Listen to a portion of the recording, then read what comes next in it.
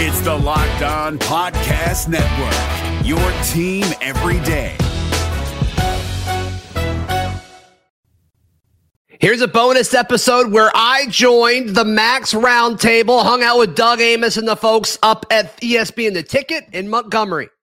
I want to start with Carnell Williams. I had an opportunity, Zach, to visit with him for 15, 20 minutes. I played about 10 of them on our TV show this morning.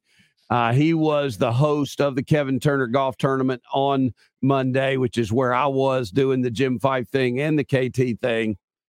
And one of the things that he said that I believe probably is going to lend to much better news this fall for Auburn football, maybe even as much as the roster improvement, and that is the cohesiveness of a staff. He literally put a lot of emphasis on that. And I have to believe, Zach, that a lot of it was kind of in comparing the feeling in the coaches' offices now compared to the feeling in the coaches' offices a year ago. Yeah, I mean, it seems like it's a night and day difference, which is exciting. And I think you can kind of zero in on a few different ways that it's a night and day difference. But you know, when Hugh Freeze was putting together the staff, I mean, it kind of took him a little bit to announce these coordinators, right? And once he got the coordinators, then everything kind of fell into place after that. Of course, he started with Carnell Williams, and then he ended with adding some of these position coaches. But they seem to all have a role. And it seems like your coordinators are going to be more of your scheme, and they'll do some recruiting, of course, but all these position groups are dudes that are good at making their positions better, but also they just want to do everything it takes to get more talented players in their rooms and on this roster moving forward. And I mean, that's what Cadillac's been able to do ever since he started his coaching career or continued his coaching career at Auburn. I mean, that's been very, very consistent. And it kind of seems like over the last, ever since he's been here, the acquiring talent in the running back room has happened more consistently than most other position groups throughout the roster. So it probably fits Doug more with what he wants and the way he sees the path to winning at Auburn. So it does not surprise me at all that he says that. He's still like a Pied Piper, Zach. Just watching him in Prattville, Carnell Williams, who I'm referencing here, people just absolutely gravitate to him. And it's because he's so good at visiting, and even the Alabama fans that came around him, the Troy fans, he was just so embracing to everyone. I said this on the TV show this morning.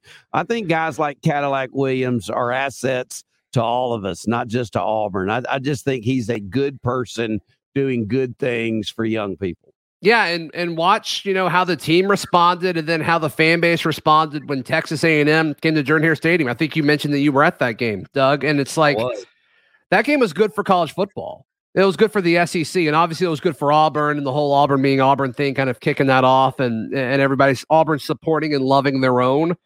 But that game was good for college football, and Cadillac's good for college football, and Cadillac's good for anybody who gets the opportunity to cross paths with them. So I agree. I think that's well said, Doug. I asked this question to him, and he kind of had a little mini freak out. I said, all right, Carnell, which moment was more exciting for you? Go Crazy Cadillac or Texas A&M? And he said, man, I've had so many great things happen to me. He mentioned Go Crazy. He mentioned his NFL career. He mentioned the championships won, all of his career. He said, but nothing equated to that night at Jordan-Hare Stadium when you had, two teams that had won 3 or 4 games, and the student section was packed when he came out on the field for the first time, and it was just a championship-like atmosphere. And I'll just say this, correct me if I'm wrong, Zach, you're much closer to it than me. I think the energy has continued since that night right up to where we are today. Is that overstating? I don't think so. I mean, we saw it take a dip. Their next home game was, I guess that was Western Kentucky, Doug. And it obviously didn't have the same energy as that Texas A&M game, but overall program wise. Yeah, sure. I mean, I think so. You know, there was a part of the fan base that was upset with the Freeze hire, but man, you're not hearing anything anymore. No. You know, with everything that they've been able to do, and what I think 18 transfers have come in, and we put up a story at Auburn Daily where we were just rating the top 10 offensive players just using Pro Football Focus's metrics that are returning this year, including guys that weren't on Auburn's roster last year. And I think 7 of the top 10 highest scorers on Auburn's roster on offense weren't on the roster last year. I mean, you just talk about, you know, the ability to acquire talent and what he's been able to do in such a short period of time has been pretty remarkable. Doug, if you don't mind, I'll go through this. Nick Marner was 10th. Of course, he was at Cincinnati last year. Damari Austin was 9th. He was on the roster. Avery Jones was at ECU last year. Dylan Wade was at Tulsa. Brandon Frazier and Javaris Johnson were on this roster last year. Jair Shorter is one of the newest additions. Peyton Thorne, obviously a new quarterback, was at Michigan State. Gunnar Britton wasn't on the roster last year. And then Jarquez Hunter was second. And the highest PFF scorer, Brian Batty, who was at South Florida. So, I mean, it's just you look at what he's done. He's made the roster significantly better and totally flipped it in 6 months. And yeah, I think the energy certainly matches that. Has there been ever in the history of Auburn football a bigger flip of a roster than we've seen this year? No, but I mean, you couldn't have done this until a few years ago, right? I mean, so I don't know how entirely fair that is, but man, it's if they hadn't have fired Harsin for whatever reason, if they just chose that the buyout wasn't worth it, they wouldn't have flipped the roster, even though it certainly needed it. So, I mean, what he's done has been impressive. I mean, Auburn's going to be a tough team to kind of evaluate and guess. You know, you and I were on the phone earlier this morning talking about media days, and of course, that's where we'll put in, you know, each of us will have a ballot, you know, to kind of vote on where teams will finish in the SEC West and the SEC East. And because of how much the roster has flipped, it's going to be really, really hard to project what Auburn's going to do. And I think everybody's just kind of saying 7-5 because it's safe. And I'll put myself in that box as well, Doug. But this roster, it's a different team. It's a different team than a year ago. It's a different scheme. It's different type of style of play. I mean, it's just going to look totally different than what Brian Harsin did a year ago. Thank goodness. Why, Zach? And I'm asking you a question that really can't be answered, but I would just love to pick your brain. I'll try it. I'll take a stab at it. Why is it that most of Auburn's best memorable seasons have come when the expectations were unknown or very small? Yeah. I don't know because it almost seems like Auburn feels like it's setting up that way. Yeah, because I mean, Auburn. It seems like Auburn fans would almost rather Auburn be counted out because then they seem to do better. You know, I mean, 2010 they were expected to be okay, right? Then obviously that happened, and 2013 I think is obviously the culmination of that, the most extreme example of that, bouncing back after a 3-9 season. But I'm with you. Like if Peyton Thorne can somehow have that kind of, you know, that lightning strike that Cam Newton or Nick Marshall was, that'd be something. I'm not expecting that much of an influence of what he's going to be able to do. I think he'll be better. Don't get me wrong, but you know, I think this team is a pass rusher away from being a solid 8-4 team, Doug. And you could have. I mean, there's no way this roster was sniffing 8 wins 6 months ago. All right, Zach, tell me about Larry Nixon III, yet another Auburn commit and transfer, a linebacker out of North Texas. Man, Larry Nixon III, doesn't that just sound like a name that's going to pop somebody over the middle? Little old-fashioned action. I love it. I love it. Now, this is a guy that was really solid at generating solo tackles while he was at North Texas. I think that's a good, solid ratio, almost 1-to-1 as far as solo tackles versus assisted tackles. So he's not just stat padding. He's not just jumping on a pile after contact's been made. So you like that. He's initiating content with opposing ball carriers, and he's done it consistently. He's been playing college football since 2018. He got redshirted as a true freshman in 2018, and then he's been a solid part of their defense every year after that. You know, I don't think he has the speed as some of Auburn's linebackers, but as far as experience, Doug, and I mean, Auburn needs a thumper. I think every SEC team needs a thumper at linebacker. And at 6'2", 236, I think Larry Nixon's exactly that. And also the element of, okay, you're adding these guys after spring. They're going to be very limited as far as how much contact they can have with the coaching staff over the summer. So how quick are they going to be able to pick up on the playbook and get up to speed with everything once fall camp starts in August? You want experienced guys that know football between their ears and have kind of done this a few times. And so I think kind of getting some experience in Larry Nixon makes a lot of sense. I got a text. I'm going to combine it with a thought from me, and we'll just flow it to you all at one time. One is, when is the transfer portal going to dry up for Auburn? I mean, it doesn't seem to be ending at any time soon. And is the next need still in the wide receiver room, if you had to point one out? Got it. So that's a little bit of a tricky question because, all right, when is the portal going to dry up for Auburn? Well, there's really no like restriction as far as when guys can come out of the portal, with the exception of they need to be enrolled in classes if they're going to do something. So if they're going to be at Auburn for all of the summer, they need to get on campus probably by the end of the week. I believe classes start today, but they give you a little bit of a grace period, 2 or 3 days, 2 or 3 classes where you can enroll. So you may see a few more this week if guys want to be a part of Auburn for the entirety of the summer and have access to the facilities and the strength and conditioning and the food and all of that stuff and NIL.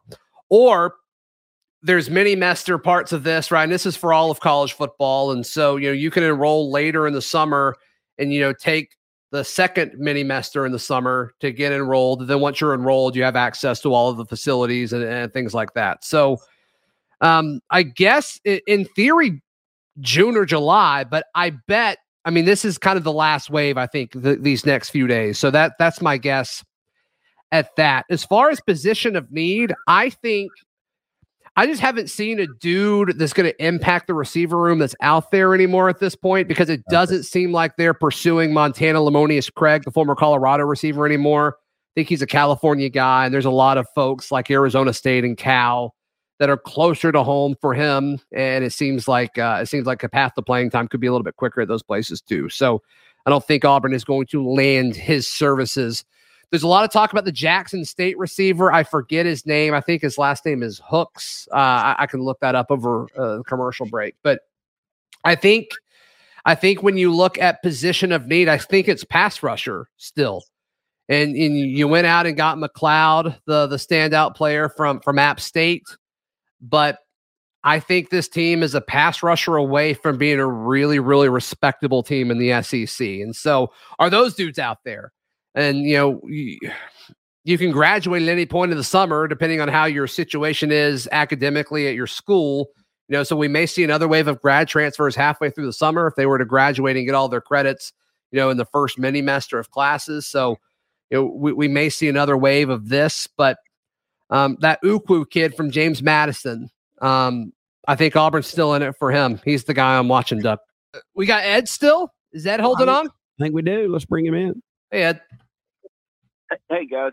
And when I told him about talking with Zach, Doug, really this is everything I'm about to say is both of y'all. But I'm going to real quickly comment on what y'all were talking about as far as about, having players and more players coming and everything. And when Auburn was not recruiting offensive linemen so long, I think other than Bo Nix, of course, it raised Auburn, but I think that probably, scared a lot of quarterbacks away. And but what I was going to ask, have y'all seen the over and under on? I'm not sure if it's 247 or Sports Illustrated, and I would take the over on 3 of the. I don't bet him, and never bet much, but they had Bama at 10.5. I'd take the over on that. They had Auburn at 6.5. I'd take the over on that. And the other one that I think I would probably take the over on is South Carolina at 6.5. I think Shane, but he's done a great job. But what do y'all think about that? And Zach, what do you say about address Auburn at 6.5? I would go way over. I'm like over a game over. I'm with you. I think they're winning at least 8. Yeah, I think 7-5 is probably the most conservative projection you're seeing. So I think 6.5 is a little low, and I don't think all of that's because Auburn's like so great. I think Auburn's got their easiest non-conference schedule that they've had since I've covered the team. I mean, they should go 4-0 there. They go to Vanderbilt. No disrespect to Vanderbilt, but that's just a game. Auburn should beat Vanderbilt wherever they play. And so all of a sudden, that's 5. And you're telling me I've got to only find 2 more when you get Ole Miss and Mississippi State at home. You play an Arkansas team that I'm just really not high on this season, just to be clear. And I think Auburn has done well against Arkansas regardless of where they've played historically. I think I would pound the over 6.5 right now for Auburn. Did you say over? You would take the over 10.5 for Bama? Is that what you said? Yeah. I said over on Bama. Yeah, absolutely. Yeah, I think I would too. And so many people are kind of calling a down year for Alabama, but yeah, I would. I bet Bama goes 11-1 this year. You know, Peyton Thorne in town, got there Sunday or Monday at the latest. He told us Sunday. I'm assuming he got there Sunday. Any sightings of the Michigan State transfer? Still people discussing that decision and perhaps the impact on the rest of the room? As far as Peyton Thorne or other Michigan State transfers? Yeah, I mean, Peyton Thorne. Just him. Yeah, I mean, Peyton Thorne is, I think he's going to start, right? And Hugh Freeze was asked about, how Robbie responded and all of that. I think Robbie's doing the right thing. I think there's just a chance Robbie's bed's already made, as far as his positioning at Auburn. And I think that's a bummer. But when you have the guys that you're throwing passes to tweeting at other quarterbacks on social media saying, hey, come to Auburn, that to me just doesn't pass the eye test, Doug. And I know Robbie's fast and Auburn fans love mobile quarterbacks and all of that. I get it. I totally get Robbie's upside. To me, it's not about what he's doing on the field. I think it's off the field stuff. And so can he win over the locker room over the summer and fall while competing with Peyton Thorne? He can. I don't think he's going to, but he's going to have to find a way to win some folks over that. I mean, Robbie's been there a minute. Like he's had time to win over the team and it hasn't happened yet. Is that going to automatically just magically happen over summer workouts and fall camp? My guess is no, but we'll see. We'll see. Because, I mean, if that kid can put it all together, I mean, it could be really, really fun. We got Terry standing by. Terry's got a question for us. Get after her. Good morning, Terry. How are you, buddy? I'm doing great, Doug. How you doing? Well. Hey, good, Terry. Hey, Zach. Got a couple of questions. First of all, Jemiah Broome, good luck to him, but the history of those guys getting invited to that camp, getting drafted is not good. I've been doing a little research there. It's not good. It's not good at all. I think he's coming back to Auburn, quite honestly. I think it's close to a lock. I do too. I think he's trying to get more NIL money, if I'm being honest with you. Yeah. Who wouldn't? I'd be trying to do the same. Sorry, Doug. As far as the pass rusher goes, Zach, I'm going to respectfully disagree. I don't think the guy from James Madison's coming to Auburn. I think he's going somewhere else. I think there's a lack of interest there. Don't know why. But what does Auburn do with one passer? Do they start blitzing a linebacker? That puts them in a little bit of a problem. A problem that's nice to have, quite honestly. Yeah. So, I mean, it sounded like with Ukwu, the guy we're talking about here, he was really interested in Ole Miss, and it appears, and I don't know if Ole Miss dropped him or if he dropped Ole Miss, but talking to folks close to him, I mean, it sounds like it's either Auburn or Missouri, and so we'll see what happens with that. As far as like what Auburn can do schematically, Ron Roberts, he's like the father of creepers as far as the scheme. And so I think when you look at what he's going to do schematically, for those who are unaware, creepers is when you send 4 guys, but one of those guys is traditionally like not on the line, right? So you'll send, if you line up 4 guys and one of them would be a jack, you'll send a linebacker and either drop the jack or drop your strong side defensive end into coverage, or even, drop a big guy like Jason Jones or Justin Rogers. So he's going to put more stress on opposing offensive linemen than previous schemes have at Auburn, even dating back to Kevin Steele. So we'll see how much that helps. I think it will help some. I don't know if it's going to help as much to, kind of replicate what Auburn lost at edge a year ago with losing Derek Hall and Equiliota and Marcus Bragg. We'll see. But yeah, I mean, I do think you're going to see more linebackers get sent this year opposed to previous years. Hey, Prime members, you can listen to this Locked On podcast ad-free on Amazon Music.